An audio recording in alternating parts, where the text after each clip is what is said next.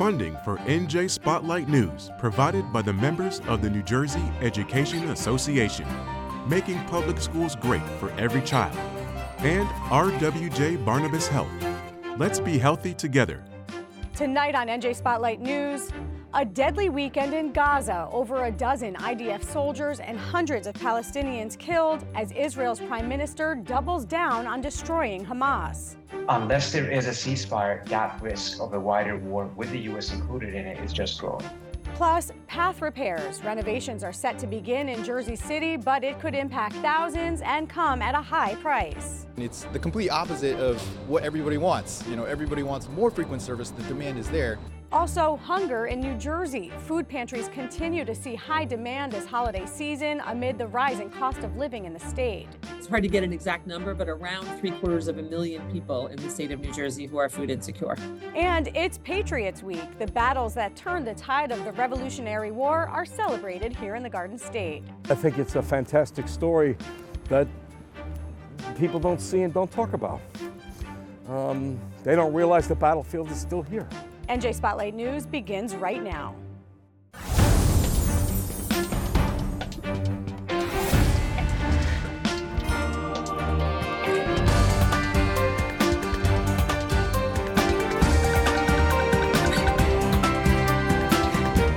From NJPBS Studios, this is NJ Spotlight News with Brianna Venozzi.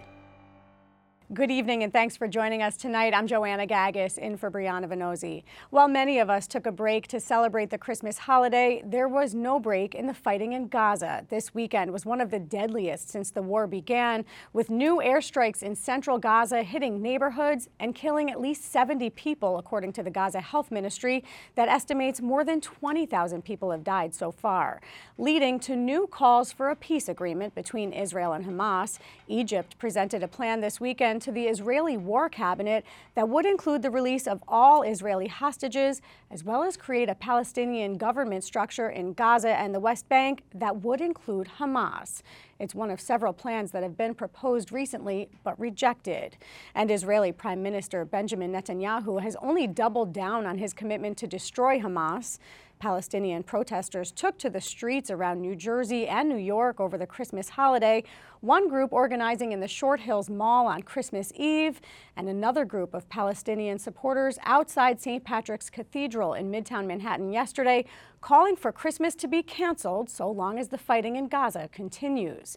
Meanwhile, tension in Iraq escalated yesterday when the U.S. fired retaliatory airstrikes against militants who first fired drone strikes on U.S. soldiers stationed in Iraq, injuring 2 American soldiers and leaving 1 in critical condition. So what role can or will diplomacy play as this war enters its 11th week?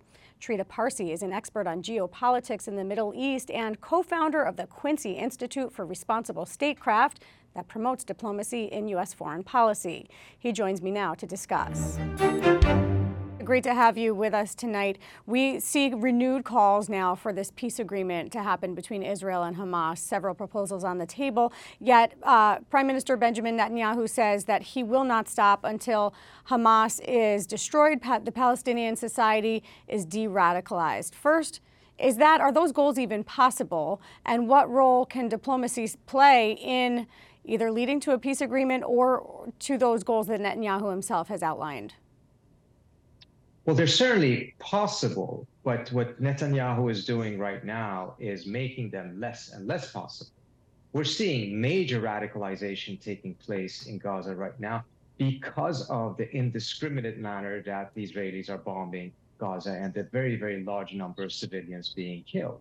I mean, we know that from all of our own experiences in Iraq, in Syria, in Afghanistan, that civilian deaths tend to be the exact thing that organizations like Hamas would use to recruit more people. We saw that from Iraq, in which internally Donald Rumsfeld was complaining that for every insurgent the U.S. was killing, 3 more were being created because of the manner that this war was conducted. So what Netanyahu is doing, frankly, is making the problem much, much worse.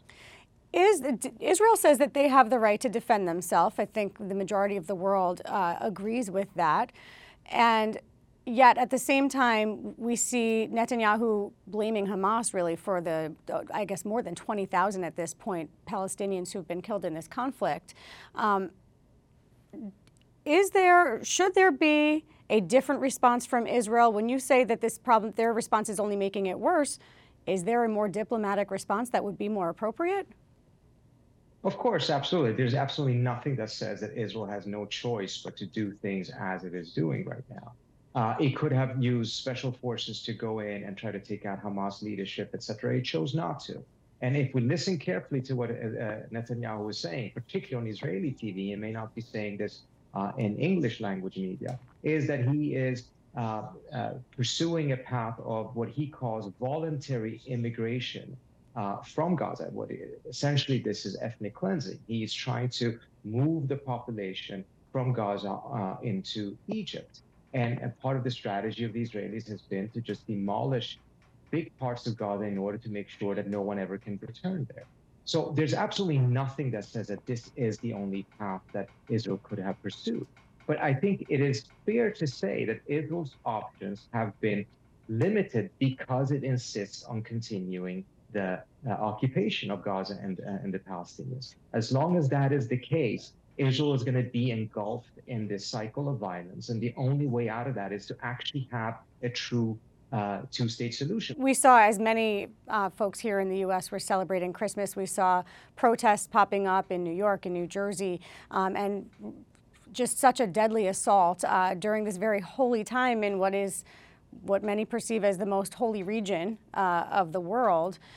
What role do you believe the U.S. should be playing at this point to either encourage a ceasefire or a peace agreement or some different approach by Israel?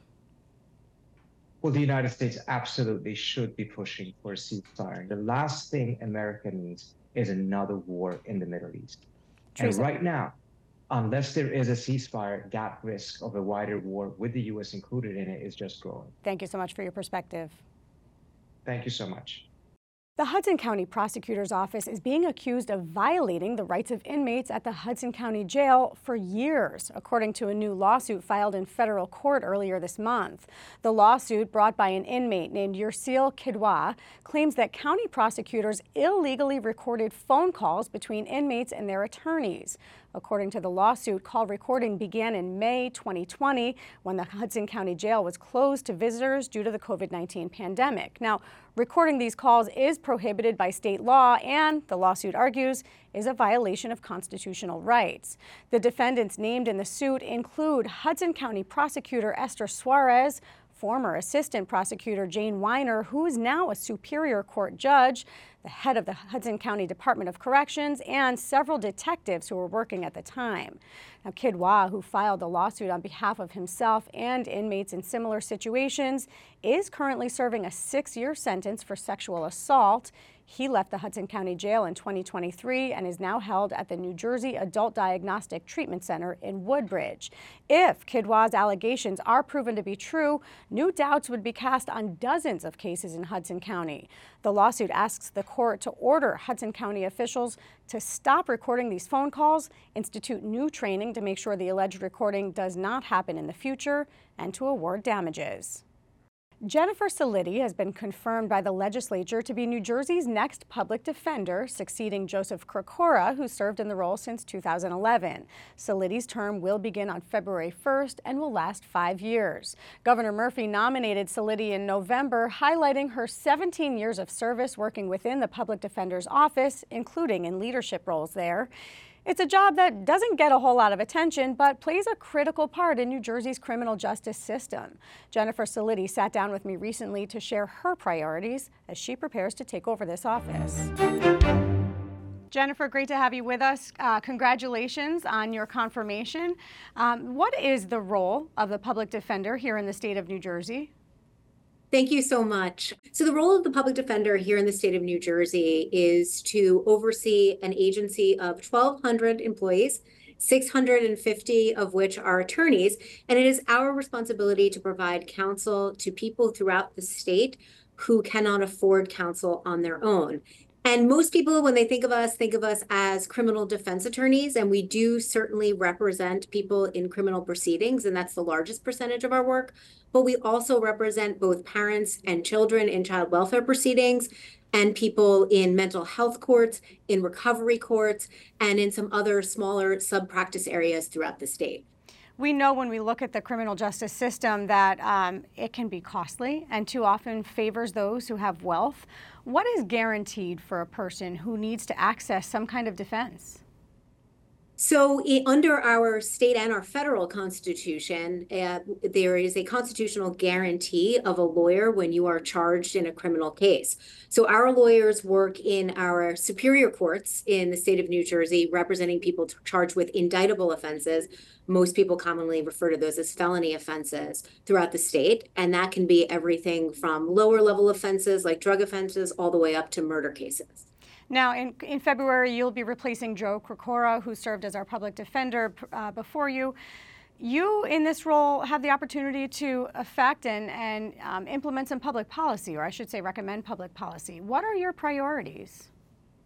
So I should start by clarifying that our role really is to represent clients in courtrooms and in cases. So we are representing one client at a time in courtrooms across the state every day. However, through that representation, we obviously do have a lot to say about public policy. And I'm hoping that what our role can be is advising the people who make policy, be that legislators, the governor, other advocacy groups, and community members throughout the state on how the policies that they are creating affect people who are charged in cases or a litigant in a case on the ground. In terms of the world of the criminal legal system, some of our priorities are changes in jury selection, the expansion of recovery and mental health courts, as well as police accountability and some police reform. Jennifer, how often are you actually testifying in hearings? So not often, but I see our office doing a lot more of that in the future. There are a number of criminal justice policies, of child welfare policies, mental health and recovery court policies that are being debated every day in the legislature. I mean, just this past couple of weeks, we've seen many of them. We historically have not had as much of a voice in that, but I see us as advisors to these policymakers, and I see us doing more testifying in the future on issues that matter to our clients. Thank you so much, Jennifer Soletti. Best of luck to you on this new role. Thank you so much. Thank you for having me. Repairs of the Grove Street Path Station are scheduled to begin at the start of the year, and that's going to mean some pain for commuters because trains will skip that station on weekends for the first half of the year. Jersey City officials are pressing the Port Authority to reconsider their plan before residents and businesses see their lives and livelihoods compromised. Senior political correspondent David Cruz has more on what's to come. Just as Path weekend ridership was getting back to pre-pandemic levels, Path service, which most Path riders will tell you was woefully inadequate to begin with, is facing another significant cutback that will impact commuters and local businesses. Beginning January 6th, the Port Authority, which runs the bi-state service, will begin weekend closures at the much-used Grove Street station. Councilman James Solomon represents this part of the city. This closure of Grove Street is a reversion to, I think, the old ways of doing things. Late notice to elected officials in the community about a huge change to people's lives, and at least to date, no real solution to allow people to access transit on weekends that isn't going to take them 30 extra minutes out of their way. The $16 million plan announced just before Christmas includes station painting, replacing floor tiles, restoring support columns, and installing new lighting.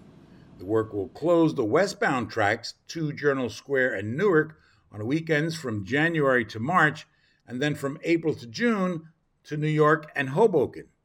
We've determined that getting that work done at Grove Street in a reasonable time frame will require partial closures over the weekend in order to maintain essential commuter service during the work week, says the Port Authority. Jimmy Lee is president of Safe Streets JC, a bike and mass transit advocacy group. He uses mass transit to travel to and from New York, Hoboken, and Newark. He says weekend service was terrible before, during, and now even after the pandemic. Path ridership on weekends, unlike weekdays, has recovered to nearly 100% of what it was pre-pandemic. The problem with these closures is two things. One, it's the complete opposite of what everybody wants. Everybody wants more frequent service. The demand is there. And then second, if you want people to go one stop further and then come back, if you have to wait 40 minutes to do it, that's not reasonable. Mandy Edgecombe works weekends as a tour guide in Manhattan. She moved downtown to be closer to a PATH station. The closure is going to add time and expense to her commute. I'm going to have to account for at least an extra, I don't know, half hour, 35 minutes to just get to work. I could see the World Trade Center as soon as I step out of my house. And it's going to take me that much longer just to get to that point. What if it's snowing? How many dollars in Ubers that I have to take to get to Exchange Place in some kind of weather where I can't ride my bike? Solomon says the impact to small local business will be significant, especially to restaurants and bars here that count on big weekends to stay in the black. Those businesses need the foot traffic. They need tourists. They need people who are coming to their restaurants to visit friends on weekends. So we need that access for the small businesses. And then jobs, right? People work on the weekends. People need to get to their jobs, both in downtown Jersey City and then throughout the region. Switching the work to weekday overnights, adding shuttle buses and single-track service are some of the suggestions offered to the Port Authority, none of which are planned at the moment. Advocates and city officials say they're going to keep the pressure on the Port Authority, but they better hurry up because they're running out of time.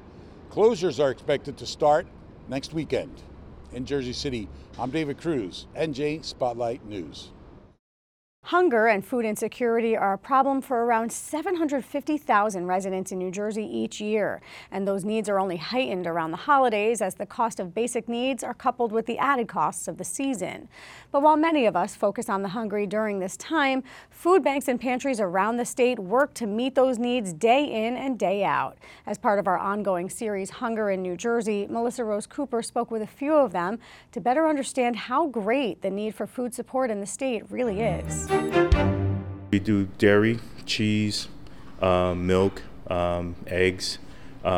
We do proteins, chicken, beef, pork, fish, shrimp sometimes if our suppliers have it.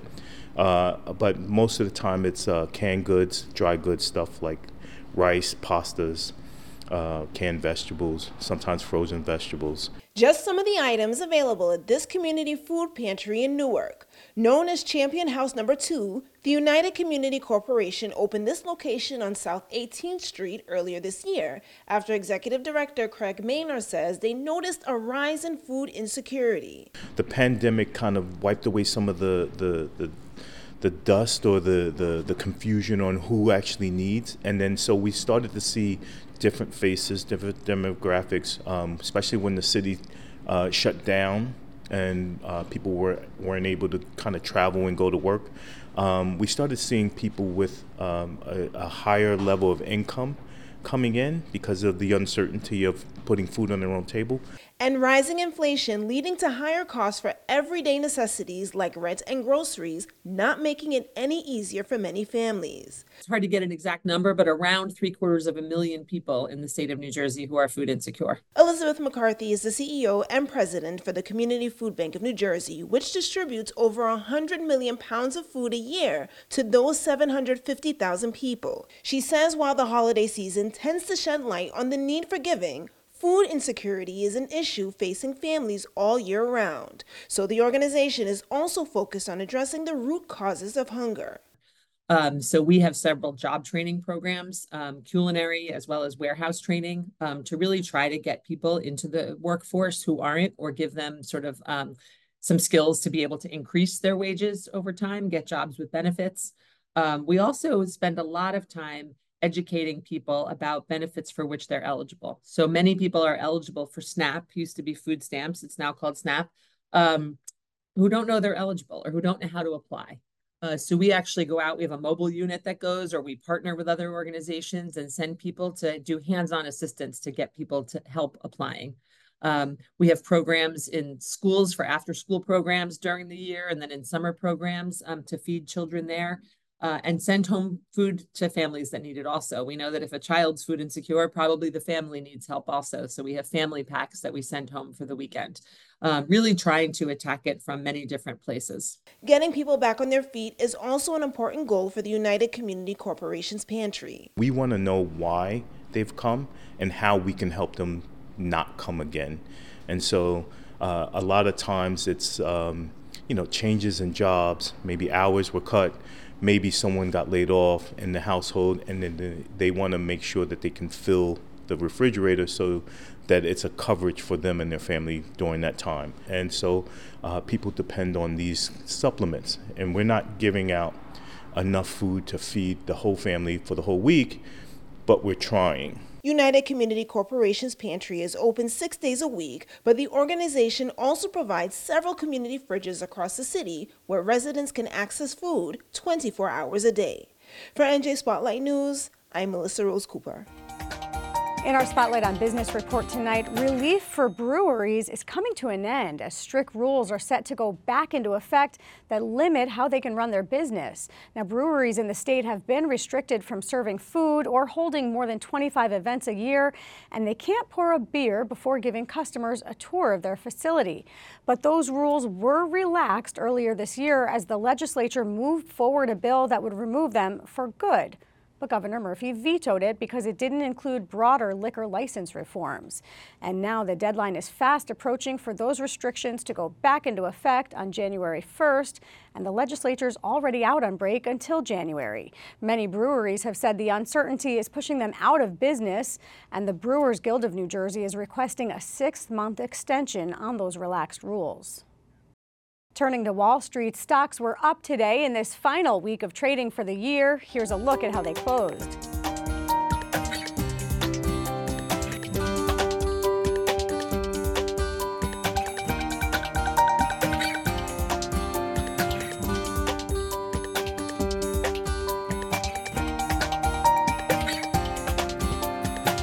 Christmas night holds a special significance in our state and nation's history. It's the night that General George Washington turned the tide of the Revolutionary War and set the stage for his eventual victory over the Hessians, the Germans fighting for the British Army. And it all happened in our state's capital. Ted Goldberg is in Trenton for a tour that's part of Patriots Week, going on today through December 31st, where a significant slice of our history comes to life. Look at this guy's got a hot dog. Ralph Siegel is great at pointing out interesting stuff on the streets of Trenton. They don't realize the battlefield is still here. The streets are still here exactly as they were. Well, not this one in particular, but the other ones were. Siegel's tour of Trenton is part of Patriot Week, an effort to help teach New Jerseyans not just where to find statues of hot dog vendors, but more about the important role their state played in the Revolutionary War. Washington's goal is to be in Morristown. The red boxes represent 2 brigades. He's got to get these pieces off the board. And that's the Battle of Trenton. Siegel starts his tour by setting up his characters, including George Washington. 44 years old, superb horseman, the height of his powers. And what happened after the famous crossing of the Delaware, when Washington's ragtag army scored a shocking win over German troops. The tactics in the Battle of Trenton is to deprive the enemy of a fair field of battle. So these Germans come marching out into the street, artillery fire, they march back, and here comes the barbarian horde charging at them. And they're like, they don't even know who these guys are.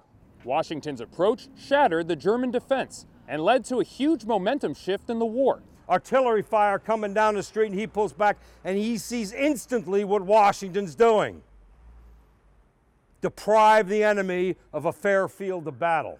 That cannonball comes out of a 6-pounder, fully loaded and fired at about 700 miles an hour. That's about the speed of sound. And it's skipping down the street. Deprive the enemy of a fair field of battle. By spring, the British would have come in and cleaned up, and we would not be standing here talking about the United States of America. Patrick Murray is one of the state's esteemed political pollsters and a board member of Crossroads of the American Revolution, a group working with New Jersey Historical Commission to improve the state's historical sites ahead of 2026.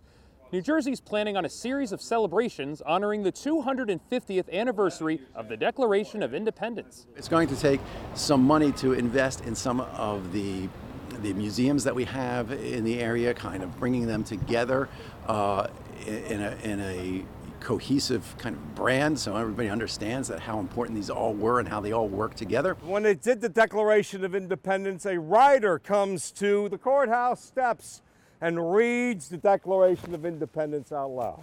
Siegel also does tours of Gettysburg, and he enjoys teaching people about American history. I'm glad people come to it, and I'm happy to be able to kick it off. And bringing light to battles that don't get the lion's share of attention. Very much overshadowed. They pay all attention to Jockey Hollow and Morristown. National Park Service, Miss Trenton, went up there and established the first historic park in the United States in Morristown. They should have done it here. Morristown's where they went to rest after fighting in Trenton. Last year, Governor Murphy signed a bill allocating $25 million to invest in Revolutionary War sites here in the state, setting the scene for a massive celebration in 2026. In Trenton, I'm Ted Goldberg, NJ Spotlight News. And that's going to do it for us tonight, but don't forget to download the NJ Spotlight News podcast so you can listen anytime. I'm Joanna Gagas for the entire NJ Spotlight News team. Thanks for being with us. We'll see you right back here tomorrow night. NJM Insurance Group, serving the insurance needs of residents and businesses for more than 100 years. And by the PSCG Foundation. Have some water. Look at these kids. How are you? What do you see? I see myself. I became an ESL teacher to give my students what I wanted when I came to this country. The opportunity to learn, to dream, to achieve, a chance to belong and to be an American. My name is Julia Toriani Crumpton, and I'm proud to be an NJEA member.